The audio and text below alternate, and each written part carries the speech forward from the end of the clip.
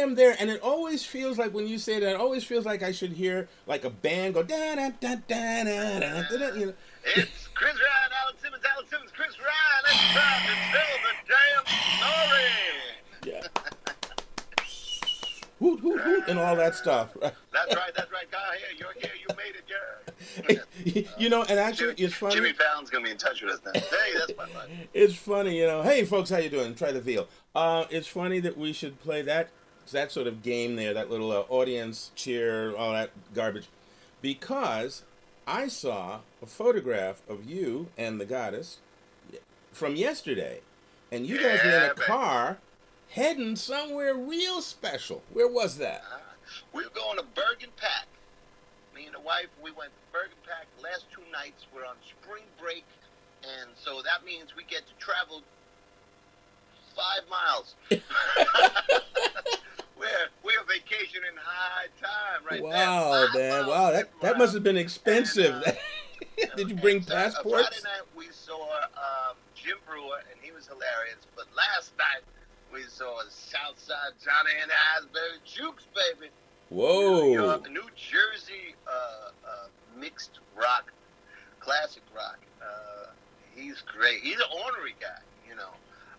Southside. What do you mean ornery? You know, well, his peak, you know, him and the Jukes had a lot of hits from around 1976 to about 1984. They had 2-3 hits per album. You know, maybe not top 10, but definitely FM and definitely regional superstars. You know, maybe not international, but they have traveled all over the place.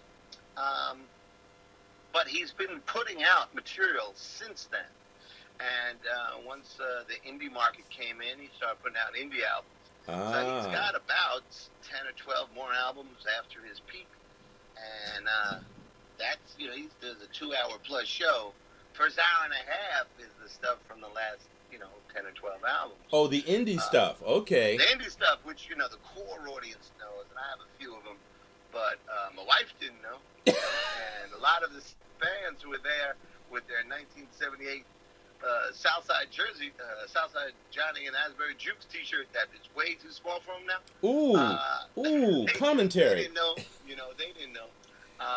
But he plays in recognizable styles. He plays a great blue-eyed soul, and sometimes he sounds like Philly soul, and sometimes the Temptations, and sometimes, you know, very true and heartfelt representation of Chicago blues, you know, sometimes a boogie woogie. So it's always enjoyable. He's hilarious. He's got the horn section. He's got the piano player is the band, is kind of the band leader. He's got this young drummer that really drove the sound. It was very enjoyable. And then, like the last 45 minutes, he brings out the hits. From the 70s, you know, 80s, yes. Everybody starts rocking. But I'm looking around the Bergen Pack, which is a great place for a show. And me and T, you know, we got some years on us. We don't got Alex Simmons years on us, but we got some years. You just won't let that go. And we're looking around the audience, and we are at the younger end of the scale. Really? So you weren't blowing as much dust off of you as the others, right? At the end, and rushed the stage, you know, and they're all lining up at the stage. They're all grandmas. There's grandmas rushing the stage. It doesn't look like, yeah, you know, there's a lot of canes, you know, and walkers and stuff. And I'm like, bro, this is what classic rock and roll looks like. Wow, scary, folks, scary. Yeah, you know, Keith Richards said that he, you know, when everyone was like, yeah, way older than you said you were going to be being a Rolling Stone, he says, well, I want to keep going. I want to see what rock and roll looks like when it gets old. Be careful what you ask for. Yeah. Well, you know, it's funny. Just quickly, I'll add. You know, the phrase "grandma groupies"; those two words shouldn't go together. Definitely, I had a similar experience. Not with the grandma groupies, but a similar experience a few months back. You're pretty popular. Few months back with Boz Scaggs. So I enjoyed his music. That's a great show. Yeah, I enjoyed his music absolutely. But he did almost just what you described with Southside, which is the majority of I'd say the first 2/3 of the show, or the first half to the 2/3 was new material, which was great stuff. and Yeah, yeah. ran a lot of different feels and moods and styles, and then he brought on boom, Hit, the hit, group hit. of hits, a back to back. But then he also went back and then played something else. So they're musicians. They're not recordings. We can throw the disc on or pop the CD in or go on YouTube and look for the old videos if we want to just keep replaying the same old. But these are artists, and so they grow and they develop and they keep creating. And as long as they Speaking can, of God bless which, them. what have you been doing? What have you been What doing have I this been week? doing? Speaking of creating, Creating havoc, creating chaos. yeah, That's Alex yeah, a Simmons. little bit of all that. Speaking positively, I've been creating less havoc these days, but I am certainly sword fighting havoc. Um, Creatively, as a writer, I'm working on a couple of things. One of them is I think you know that I've been trying to really bring the Mary Day stories, Blackjack's sister Mary. Been trying to bring those stories forward for a long time. I mean, I've lived with that character almost as long as I have with Aaron Day, and had a lot of I have a ideas. bone to pick with you about Mary. Okay, well, we'll get to that in a moment. But I'm going to just All say right. this. So I've been You working. let me know. I'm ready to pick that bone. Okay, well, why does that just sound so wrong? You know, but I've got almost three and a half, four stories that I'm about to release in May or June of this year. It's going to be right on the cusp. They're at the end of May, beginning of June, and I'm still working on two of them in terms of editing and fixing, and also discovering a few things. So because I'm working on something else also, I'm not getting as much time in there working on the Mary Day stories. But that's one of the things. Well, let's that's talk about haunting Mary me. Day, and then we So want yeah, to hear what else is going what's the on. bone that you want to pick? Go for it. Well, in going over Alex Simmons' emails or Alex Simmons' social media stuff, Uh-oh. I came across a reference, and it may have been an older post, but there's a Mary. If I read it correctly, there's a Mary Day story that is available now. Yes, absolutely. Well, we should have been telling people that every episode since it came free. So that's my bone. So let's talk about it right now and unpick that bone. Let's talk about what is the name of the Mary Day story? Why does that this is guy free scare for- me so? Free for you out there. Anyone wants to read a free story of Alex the Legend Simmons? This is one for free for nothing. What's the name of the story? Okay. So the story, it's a short story. It's called Desert Demons, and it's yeah. yes, and I'll put the link into our Tell the Damn Story comments area for everybody who wants to leap online to get it. It's online, so you don't have to go to the store. You don't have to call up Amazon and get it delivered tomorrow. You can have it in a matter of minutes. But anyway, it's first off, for those who don't know, Blackjack, Aaron Day, my character, has an older sister. She's older by a year or so, and when their parents died when they were about 15. They stayed a few more years in Europe, which is where they were when it happened. They stayed with friends of the parents, and then eventually returned to the United States. And Mary basically went her separate way. She loves her brother. She says, "We're always family. I'm always there for you. And bring your butt down to see me from time to time because, otherwise I have to hurt you." But bottom line is she did not want to be living in the city or living in the same house with him, waiting to see if he made it back from another mission the way her mother had to do with their father.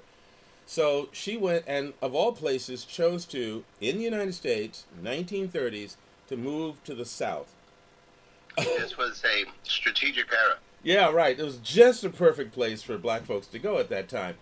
And why she did that, when I originally had her do that, because we're talking late 80s that I wrote one of these stories for Blackjack, and where he says goodbye to his sister.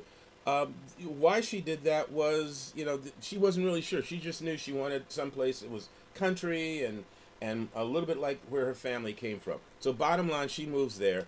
And over the years, as I've written Blackjack stories, there have been stories where she's been there in the story, or she's sent him a letter and he's reading the letter, or remembering scenes and moments with them from their childhood. And always in my head I had all these stories that I wanted to do with her, because to me she's just as important, and she's really an integral part of his life, but kept getting distracted, diverted, whatever. So I've finally I think it was Eric Battle was one of the first artists to do a full story with her, and that was a You six. worked on Tarzan with Eric, right? Yeah, that's right. Eric, Yeah. yeah, great guy by the way. He's in Philadelphia. Anybody wants to look him up, give him work, Yeah, if or you go buy back his to books or our his art. He's fantastic. if you go Eric back Battle. to our archives, you can hear an interview with you and Eric. Oh Right? yeah, that's very true. Well, you're so There on you go. point today. You Chris are on Ryan, point. archivist. Yes. Okay. So Eric did a 6-page story with her, and then there's another story called Color of Courage, where Aaron's having an adventure, and he's simultaneously as narration we're reading a letter from Mary, and so these things were years ago, but it still, like I said, didn't get into doing more with her in her own stories. So recently, I made a promise to myself towards the middle You of said last self? yes, with myself, I said that in 2019 I would release several of these stories no matter what. And it's not that I haven't tried before, but this time I said I don't care. I don't care whether the masses are banging at the doors for it, or there's one kid with a wagon, and an ice cream cone, a melting ice cream cone. You got any stories about Mary? Either way, I'm doing that. So this year, I released oh my goodness, when was it now? February, as a matter of fact. I released a short story called Desert Demons, and again, it's free. You can get it online by just going to the link that I'll set up here for you guys, and enjoy it, and hopefully find yourself palpitating, as some have. Thank you very much. I'm waiting for the rest of the stories to be released later this year. Which again, not later this year. Let me be more accurate. As I said, end of May, beginning of June. That's it. Perfect for that first beach trip. Yes, exactly. The Avengers of Mary Day. She's got the action, heart, brains, beauty. Wow, that sounds pretty good. And all the trouble of being black in the 1930s. Yes. Which is just about the same kind of trouble being black in 2019. Yeah. There's been some improvement, but not enough to write home about. Sometimes it feels like we took one step forward and 2 steps back. Or in this case, 40 years back. Yeah. Yeah. But yeah, that's it. As a matter of fact, I'm trying to remember one of the lines from it is something like she's all she wanted was justice, peace, and something, and for a black woman in the 1930s, that could get her killed. That's right. So, it's true. Yeah. Not that different today, but, yeah. I said my piece. Yeah. Well, thank you for bringing that up, and you're right, we hadn't talked about it. You're getting off that easy. What else you been working on?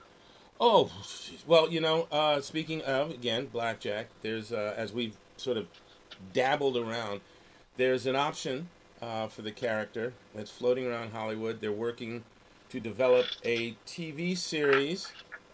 If it all goes through, again, everybody light candles, cross fingers, rub rabbit's feet, whatever else you want to do, that's good luck. If it all goes through, they're looking to develop a Blackjack TV series. That would be wonderful. Well, it would be wonderful, and just to prepare people, it'll be slightly different than one might be thinking, because it's Hollywood. So one of the things, I think we talked about this on one show, whatever happens, and I'm really working with, I got to say this just so it's on record, the producers that I originally started dealing with some time ago have been great to work with. I won't mention names because I don't have their permission yet, but they've been great to work with. They've been as transparent as can be. We've had some great creative conversations. What happens, everybody who's looking for that Hollywood deal, what happens is once the ball starts rolling forward and you start having to talk to a lot of other people to make this thing happen, you hear a lot of suggestions, you hear a lot of confusion, you hear a lot of negotiations, you hear news, you hear delays, all this stuff. It becomes like this whirlwind of leaves and things in front of your eyes. And what you got to do, to use the old phrase, is keep your eye on the prize.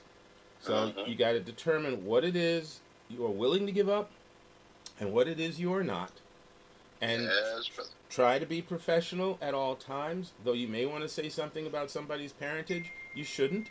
You know, just you've got to understand that ultimately, if you want the property done well, it will, you put in that effort, it still may not look exactly the way you wanted it to look or you envisioned it would look. And you've got to be willing to collaborate on that. And again, to the point where you draw the line in the sand. And if you cannot cross that line after that and they won't, meet you halfway, then, everybody has to go home. In which case you proudly walk out the door. You again stay away from anything about people's parentage, and you find yourself a place, and you cry your eyes out for a little while, and then you get up and get going again, because that's what I've done for years. But you and I know that this has been a long, long journey. Oh yeah. And people have been interested in blackjack since, almost since his inception. I can honestly say the second Comic-Con that I did in San Diego, which would be 1998, was the first time I was being approached, wooed, whatever you want to call it, by Hollywood. Yeah. Yeah. And it's just that's the reality check, everybody. I mean, we all have dreams, and the best solution to not going losing your mind or going in a deep depression of the first 1 to 72 swipes at Hollywood don't work out is to keep working on the next project, and no matter what happens, that's the idea. And it's Chris, it's very much the same thing with novels or anything else. Yeah. You create your thing, you create your baby, you put it out. The moment you say I'm offering it to others to help make it happen, you have to be prepared for everybody getting their fingerprints on it. And again, you have to know where the cutoff is. You just, and sometimes it's really hard. It's really, really hard. And I think the thing for everyone to remember is don't give up. Never, ever, ever give up. Sometimes you have to go in a different direction. Sometimes you have to take your lumps. If we can transition a little bit, I'll talk about. I have 4 novels that have been very well reviewed on Amazon and Goodreads, and you got a couple of awards too, right? I got a couple of awards and that kind of stuff, but they were independently published. I got some information that ultimately was not correct or was not helpful. In that, you have to publish, you have to independently publish, and then you will attract attention, and they'll be bought and all this sort of stuff. That's very rarely happens. I think there's 3 or 4, maybe two that I can think off the top of my head. Martian was one of them that went from purely independent, like I put out, and some of the stuff you put out, to a major motion picture or something like that. Or wasn't 50 Shades one of those? Well, yes, but it's all it made a lot of money and established her career, and God bless her for that. But also, her reputation is always, with some snickering in the background, because it wasn't, when it was published, it was snatched up because softcore porn was, women's romance / softcore porn was just exploding in the Kindle era, because you could read it publicly and no one would know, right? So don't see the tasty covers, huh? Yeah, this was flash fiction that turned into publishing and exploded. But the knock on her, God bless her, and I wish her all the best, but the knock on her is that this stuff that wasn't well edited has some repetition, and she talks about the goddess, she talks about there's some awkward phrases, intimate phrases and stuff, and with a strong editor, I think it would have been just as successful, and it would have, she's still kind of building a career, having been established and made a ton of money. Now she's going for writing respect. So God bless her, best of luck. But that was one. Martian, when it was transferred There was a lot of work that was done from his independent version to the published version, and then the movie exploded, and they put out, another paperback cover with the movie poster as the cover, and it was on the bestseller list again. So God bless him. But those are those rare what moments. happened was, now these novels that I've worked on. There's three detective books, one of which is a collection of short stories, two novels, which have been very well received and won an award, 2 awards. And then there's Genius High, and then there's A Simple Rebellion, which is very timely. But because they're independent, no so-called legit or bigger publisher will look at them. So I gotta, you gotta start fresh. And that really has been what I've been working on. One of the things I've been working on this week is writing a book that is aimed, you write the story that's in your heart, or else, you're hacked, right? So, the story stayed with me for a long time. It's called Perfect. It's about a young girl who might be genetically designed by her mom. Her mom is a geneticist who works for the military, and they have spent $3 trillion trying to develop the genetically enhanced perfect soldier, because then they would have an advanced army.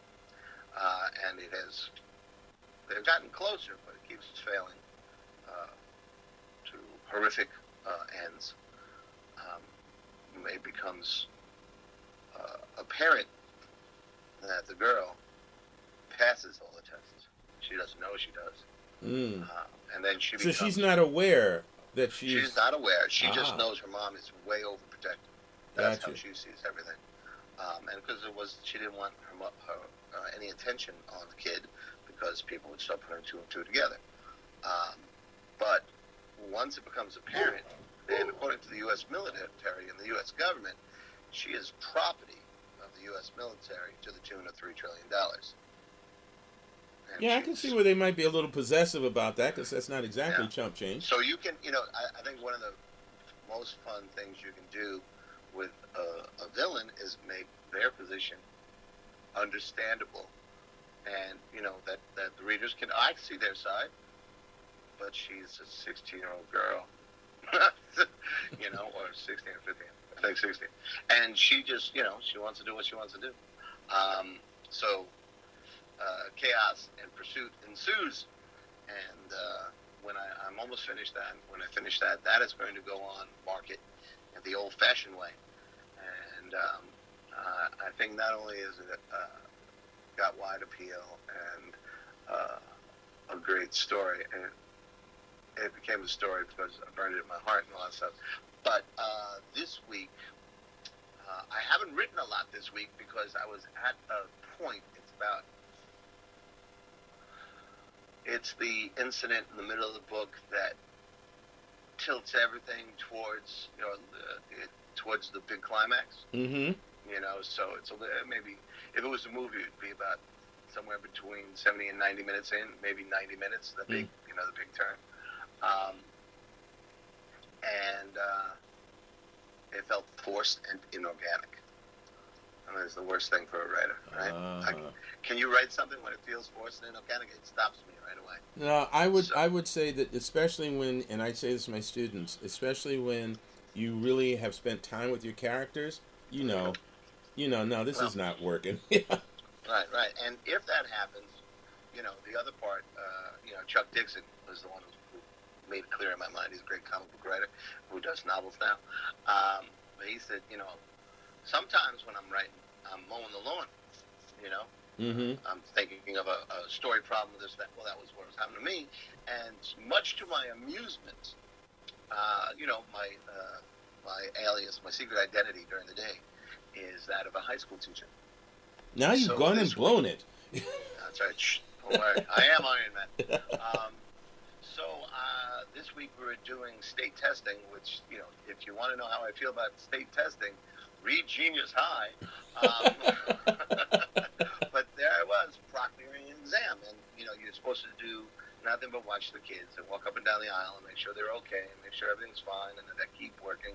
And if there's anything they need besides answers, because you can't help that, that's what you're supposed to do. So I don't bring any books. I don't bring any grading. I don't even bring my, my laptop to do, anything at all like that. And I won't take out my phone or anything like that. So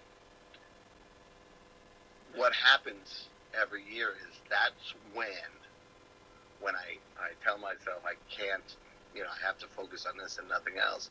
That's when my subconscious is really working. And it says, "Oh, really?" Yes. The scene that wasn't working for me came to me while I was walking up down the aisles, making sure everybody was doing well. And there was a little extra scrap paper. So when no one was looking, I took a piece of scrap paper and then I folded it up so small that it could fit in my shirt pocket, and walked around a couple more aisles, and the idea is screaming in my head, "This is what happens! This is what happens!" And I'm seeing every scene. I'm saying, "Yes, yes, hope, yes, yes." So I went in the back of the room, and I took out that little piece of paper that now fits in the palm of my hand, and took out my pen, wrote down the little things, put it in my pocket, walked up a couple of down the aisles a couple more times, came back, wrote the next little bit of the scene.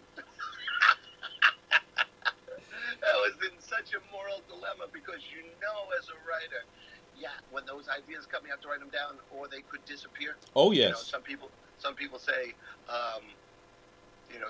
well, if it's a really good idea, it'll stick. Oh, please. And when someone says that to me, I said, yes. There was a woman who her house was in the middle of a flood. It was pouring rain, it was flooding, and she was up on the top of the roof because the only thing that wasn't flooded. And she prayed God to save her. And an old dude came by in a rowboat and said, "Get in, get in." She said, "Okay, my Lord's going to save me." And he said, "Okay," and he rowed away. And then a couple of kids came over in a raft. They said, "Come on, jump in, we're okay, we got room." He said, "No, my Lord's going to save me." And then it got so high, it was like, she was sitting on the chimney. That was about all that was left. And a guy came over in like a police boat and said, "Jump in." He says, it's okay, my Lord's going to save me." He's like, "Lady, there's some other people I got to save." And it goes off. And, God spoke down and said, "Listen, I sent 3 boats. What more do you want?" So, when the gift comes of the scene, of the idea, write it down. Yes. Write it down. Bring a notebook, bring some index paper. Or if you're in a test where you can't write it down, get a little piece of scrap paper, fold it up and when no one's looking, take those little notes. And then, if you're trying to keep that a secret, don't announce it. Well, I think, it's unburdening my soul. And it was, over a 2-hour test, it was a good 120 seconds. So if you want to dock me 2 minutes, that's cool. There you go. There you go. But it was, it was the battle of the writer and the school teacher. It was hilarious. My backpack has at least 3 different things on which I can write, not to mention, as you have done as well, we both have recording devices in our phones. Yes, and then there's the notepad in the phone. Yeah, it's like, please make sure there's no time when I don't have some way of writing an idea down. But, the funny thing with the testing is that we make sure the kids don't have their phones. So we got a drawer full of cell phones from the kids and all that sort of stuff. So, you can't have a phone. What's good for the kids is good for you. You can't be whipping out a phone when these kids don't have it. So it went to pen and paper, and I thought it was really funny. And, my heart was, I was trying to do the right thing in both by the teacher in me and the writer in me, and I just found it very comical. So that's one of the big things I'm working on. Do we talk about the other one? Sure. Well, it's in the what if stage, but it's directly related to Tell a Damn Story. So over this last year or so, I've gone back to short story magazines, and I have, of course, there's Ellery Queen, and there's Alfred Hitchcock, and those are really cool. And there's the Isaac Asimov science fiction one. But I found this whole almost underground, very quiet, independent pulp subgenre or community, where it's a modern pulp and a few others. And there's this one, I think Rusty Barnes does it, called Tough. It's a really great inspirational magazine. That's kind of a very independent, you can do it kind of thing. Mm-hmm. And it's just these magazines will not let me alone. One, I'd love to be publishing a bunch of them, and that's another one of the projects I got going and all that stuff. But I'm at the what if stage, and I had a conversation with you yesterday about the what if. Yep. By the way, what if, folks, is one of our coined phrases, but it actually stands for how our imagination, or how many people's imaginations work. You say what if, and you run with that concept. What if such and such happened to so and so? So yeah. The famous example is one of the Hollywood producers used to do it at the dinner table. And one night his kids said, what if Peter Pan grew up, and that became the movie Hook with Robin Williams, mm-hmm. from just that game. So everybody does it. A matter of fact, I'm very excited to look forward to. I think DC, Marvel, through their Disney Plus channel. They're going to do a bunch of Avengers TV shows, but they're also going to do a What If show. I don't know if you remember that comic. Oh, sure. Yeah. Right? It'd be, what if the Fantastic Four had different powers? Yeah. What if, Spider-Man joined the Fantastic Four? What if... Well, the Watchers this, and right. Yeah. And it was just so much fun, because it didn't have to fit into continuity. It was just a different take on, the known, yes. Yeah, I hear that one of them is, what if Peggy Carter became Captain America? And her scrawny assistant was Steve Rogers. That's going to be a fun show. Yes, it would. Yes, it would. So anyway, we're playing the What If, and I started asking myself, what if Tell the Damn Story was a pulp magazine celebrating genre writing? And we have some special spins on how we would present stuff. Which we're not going to tell you now, but yes, know that it's out there. We're not going to tell you now, but it's really about building community and giving people a lot of good, fun stuff. So I pitched that to you, and from What If, we go to business plan. From business plan, we research money. Budget, strategy, yes. Yeah. The Sauron of these what ifs is always money. Yes. The evil eye looking at you. There is no way around that. Yeah, and this, I've always resisted it, but this might be something I'd be willing to do a GoFundMe on, or one of the many other out there. But that's still research. Mm-hmm. But it's exciting to see project beginning to get fleshed out, and how these things can completely take over your life. I mean, literally, Alex, how these projects can take over your life, because you're a week away from the 13th Kids Comic Con. I want you to talk to me about, when was that a what if? Oh, the secret origin, ladies and gentlemen. Oh, my goodness. Okay, so let's step into the Wayback Machine. Honestly, it was longer than 13 years ago, because what happened was, I'd say maybe 15 to 16 years ago, as the comic book industry began to change in terms of how, or I should say, what audience they were seeking, where they thought the money was, or where they thought the fan base really was, and also how, to some degree, unfortunately, some of my peers, age-wise, had really gained a strong footing in the industry, and were sort of now having their fantasies come true through their writing, and were creating far more mature, or racy, or violent, or whatever. Scantily clad. Yeah, they were just really just enjoying the heck out of themselves, And so it took comics from being an all-age property to an adult property, and that meant a number of things. But one of the things it did do is it sort of slammed the door on the fingers of a lot of young teens and kids, children. And I felt that was a problem. So we're talking, oh boy, we're talking the 90s, early 90s. I started seeing this trend that was happening. And I kept trying to talk some of the cons that I was going to into just having a kids section. And I've told this story many times before, so I'll do this quickly. I just wanted them to have an area that was specifically for the kids and young teens and children. Basically because a lot of the other comics that were being sold at these events and the people who were creating them were more it was more visual in the flesh, as it were, and the subject matter and the artwork was more grisly and intense or sexually intense. And so right next to Scooby-Doo and Felix the Cat and Archie and all those other things, right next to them.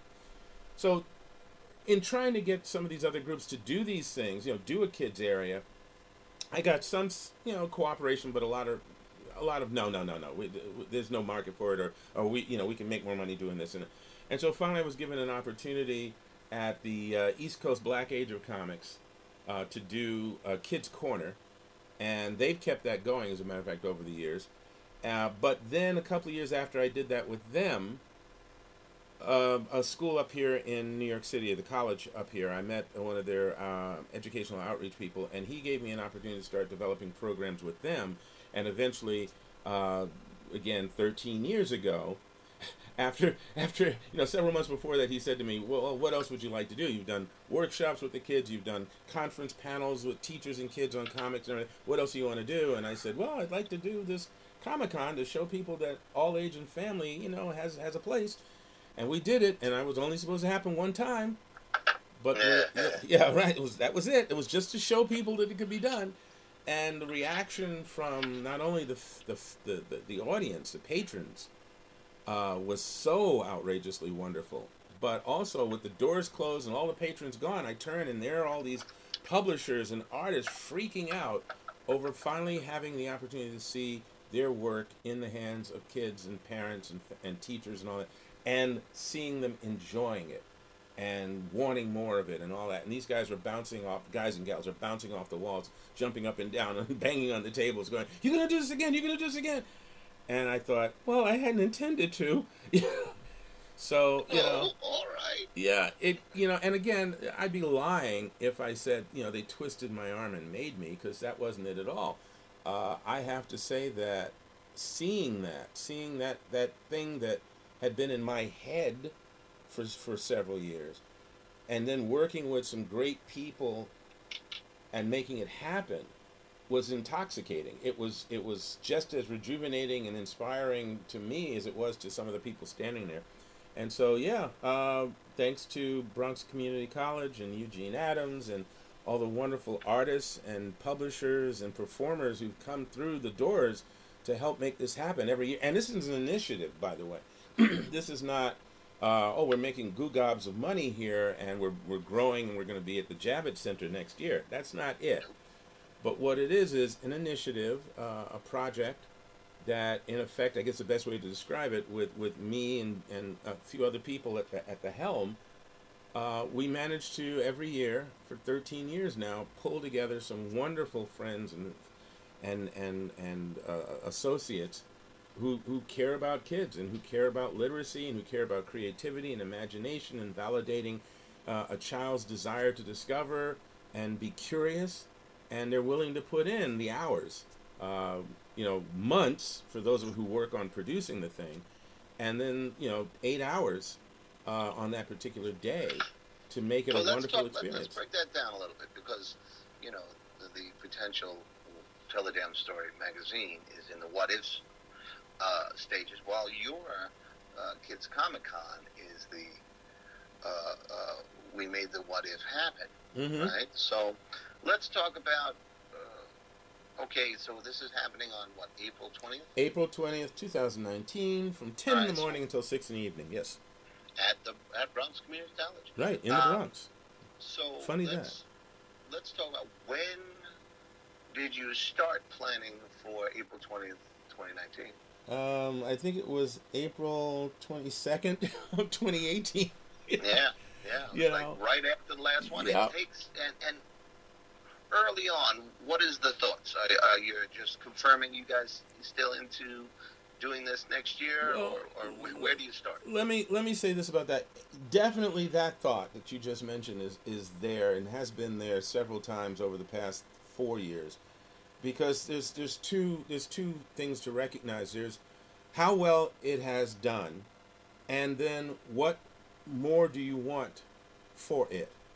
And my desire for it, and then is over the past 10 years, has been more. I've wanted it to be bigger, not bigger as in so again we're making great glue gobs of money and we're at the Javits Center. No, what I meant is I want it to be able to accomplish more. I want more people to be able to benefit from it. There are several things I wanted to see happen during it to make available to the kids and families that come. So I have two things. I have the visions in my head that have been percolating, developing, and screaming for years. And then I have, from the practical side point, because you do have to plan things. Notice how I left that alone, ladies. Yeah, I just be quiet. I have a digital mind map that I created that has almost all the appendages that go to creating this kind of a show, whether it's for KCC here in New York or to move it anywhere. Because as you know, over the years, it's grown beyond just being the annual event at Bronx Community College. Sure. So you map things out, you envision, you do what if constantly. Because you want to know, what else can we do? What if I tried this? What if we had more of that? And you look at, okay, yeah, what would that look like? How would that come about? Who would you have to talk to? And you start making notes and building that schematic. And so I've done that. Part of it is vision, and then part of it is working the problems that get in the way of the vision until the vision comes real. And as you said, it always comes down to money. If you have it, you can buy the things that you need. If you don't, then you got to figure out, how do I barter or make it myself? It's again, I'm going to show my age. See, Our Gang Comedies, where I got a bar and let's put on a show, right? Yeah. Wow. Okay, Methuselah. Yeah, it is that. It is. It's like, how do we make this event happen with this thing, since we don't have the money to buy the stuff that goes with it? What can we salvage together that would make it work? Who can we call on for a favor? All those things. That's wild. And then it, you have a core group that helps, but and they are golden. God bless them. Well, yeah, and here's that other thing. But it's still, there's a heavy amount of it on your shoulder. Yeah, well, there's, yes, and because of the thing I'm about to mention, sometimes that weight gets even heavier, because you can commit to a dream, your dream in particular, your vision, your passion. You can absolutely commit everything to that, at the risk of family, friends, job, whatever. But if you're so passionate, blindly passionate, or passionately passionate about this thing that you know is right, you can commit to it, heart, body and soul. You can't expect everyone else to. And life goes on. And after a certain period of time, if the people aren't locked into your thing for whatever the reason, money or whatever else, they go, at some point they go on their way with blessings, both ways. So some of my core team for the past 5 years are no longer on the East Coast. In the past 8-9 months, they've moved. They've had to get on with their lives, and they've moved to the West Coast. They've moved south. People who not only did the KCC programming with me and all of that, but also all the little satellite events that we did, like with Ronald McDonald House and with some of the conventions and venues that we've worked with up and down the East Coast, from Buffalo to Miami. So these are real. It's a reality. It's a reality that you've built a business. In effect, I've built a business that depends on the kindness of strangers and friends. That's really what it is. And the reality is, how much longer can you go? And in the middle of all that, I have the audacity to want to dream even bigger. Well, That's Alex Simmons in a nutshell, ladies and gentlemen. For as long as I've known him, it's been what do the kids need? What can we do for them? From the what was the Bronx Creative Arts for Youth? Oh wow, yeah. To putting on the plays written and produced by kids, or written by us and produced and featuring entire children's casts. To Non-pros. Comic-Con. Yeah. You've always been. Well, I thank you for that, and I really have seen a lot of that in you as well. And I have to say that people who've seen me speak, and I've been blessed to be able to do that, not only locally but nationally and globally. A good deal of the time, I start my speeches out by talking about my mom, who's no longer with me, and I talk about the fact that how she dealt with us not having any real money, and my father not being there, and a lot of other things, her bad health, I mean literally in and out of the hospital, and still not imparting to me a belief in we can't because we can't because we're black, we can't because we're poor, we can't because we don't know the right people, we can't because we don't speak a certain language. She didn't teach that to me. She did push for me to try and earn whatever I went after, and to try, and if I failed, to take that as a lesson and get up and try something else. But she didn't teach me the opposite. So to some degree, my imagination as a child, and then my eventual development as an adult, is there's a problem, work it out. Take a risk, work it out. And I know that based on that, I've been able to go from the poor kid out of Harlem, or the west side of Manhattan at one point, to someone who's been flown to other countries to speak and participate in events. And that means that there are a billion other children out there who, if somehow we can create an environment where they can be nurtured and grow, and their imagination stimulated, and they be given some basis of belief in themselves, that they can do it too. Subsequently, I don't see any reason not to do it. True. And, today's Tell a Damn Story was about, if you haven't guessed by now, the journey to telling that damn story, right? And whether it's the story, kids need this, or what if we did this magazine, or, can I write a book that would be marketable in, the majors, or whatever, or can my character make it all the way through the Hollywood process? All of this is about working the problems to tell the damn story, right? Working the problems to get to yes. And one of the things that has been the center of the friendship between Alex and I is that we both believe in yes. We believe in getting to yes.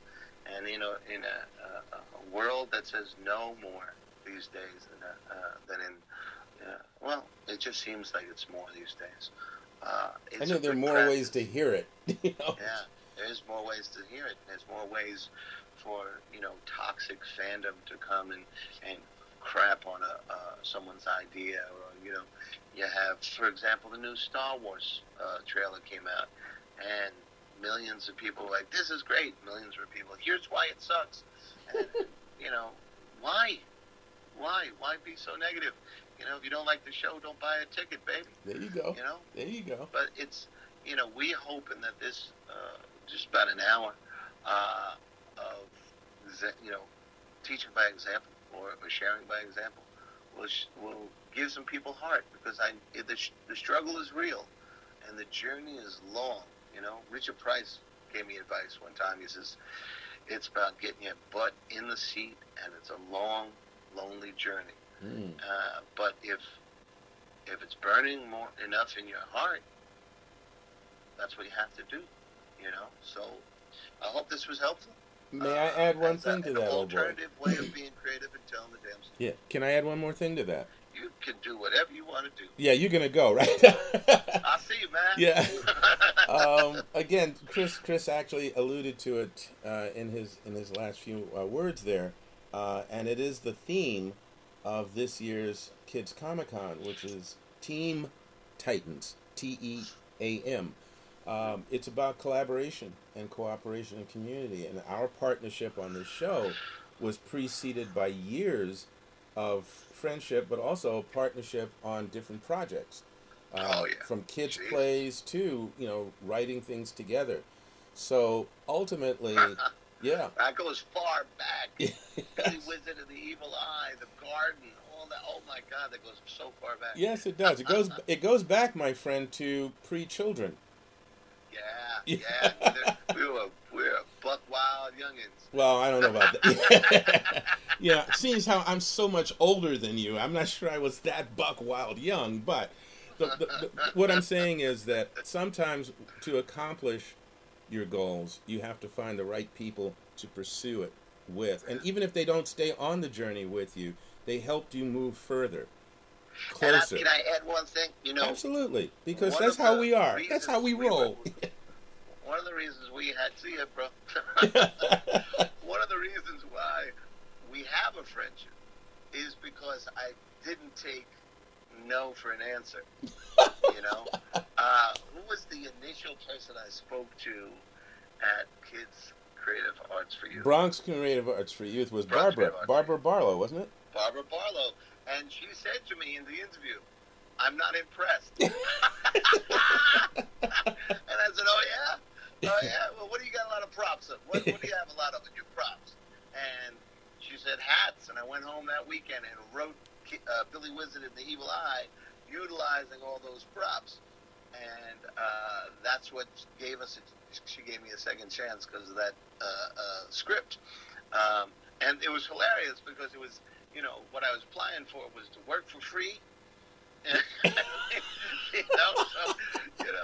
It wouldn't have cost her anything. She still said, "I'm not impressed." You gotta keep at it, even when it's for free, and even when the wonderful Barbara Barlow tells you she's not impressed.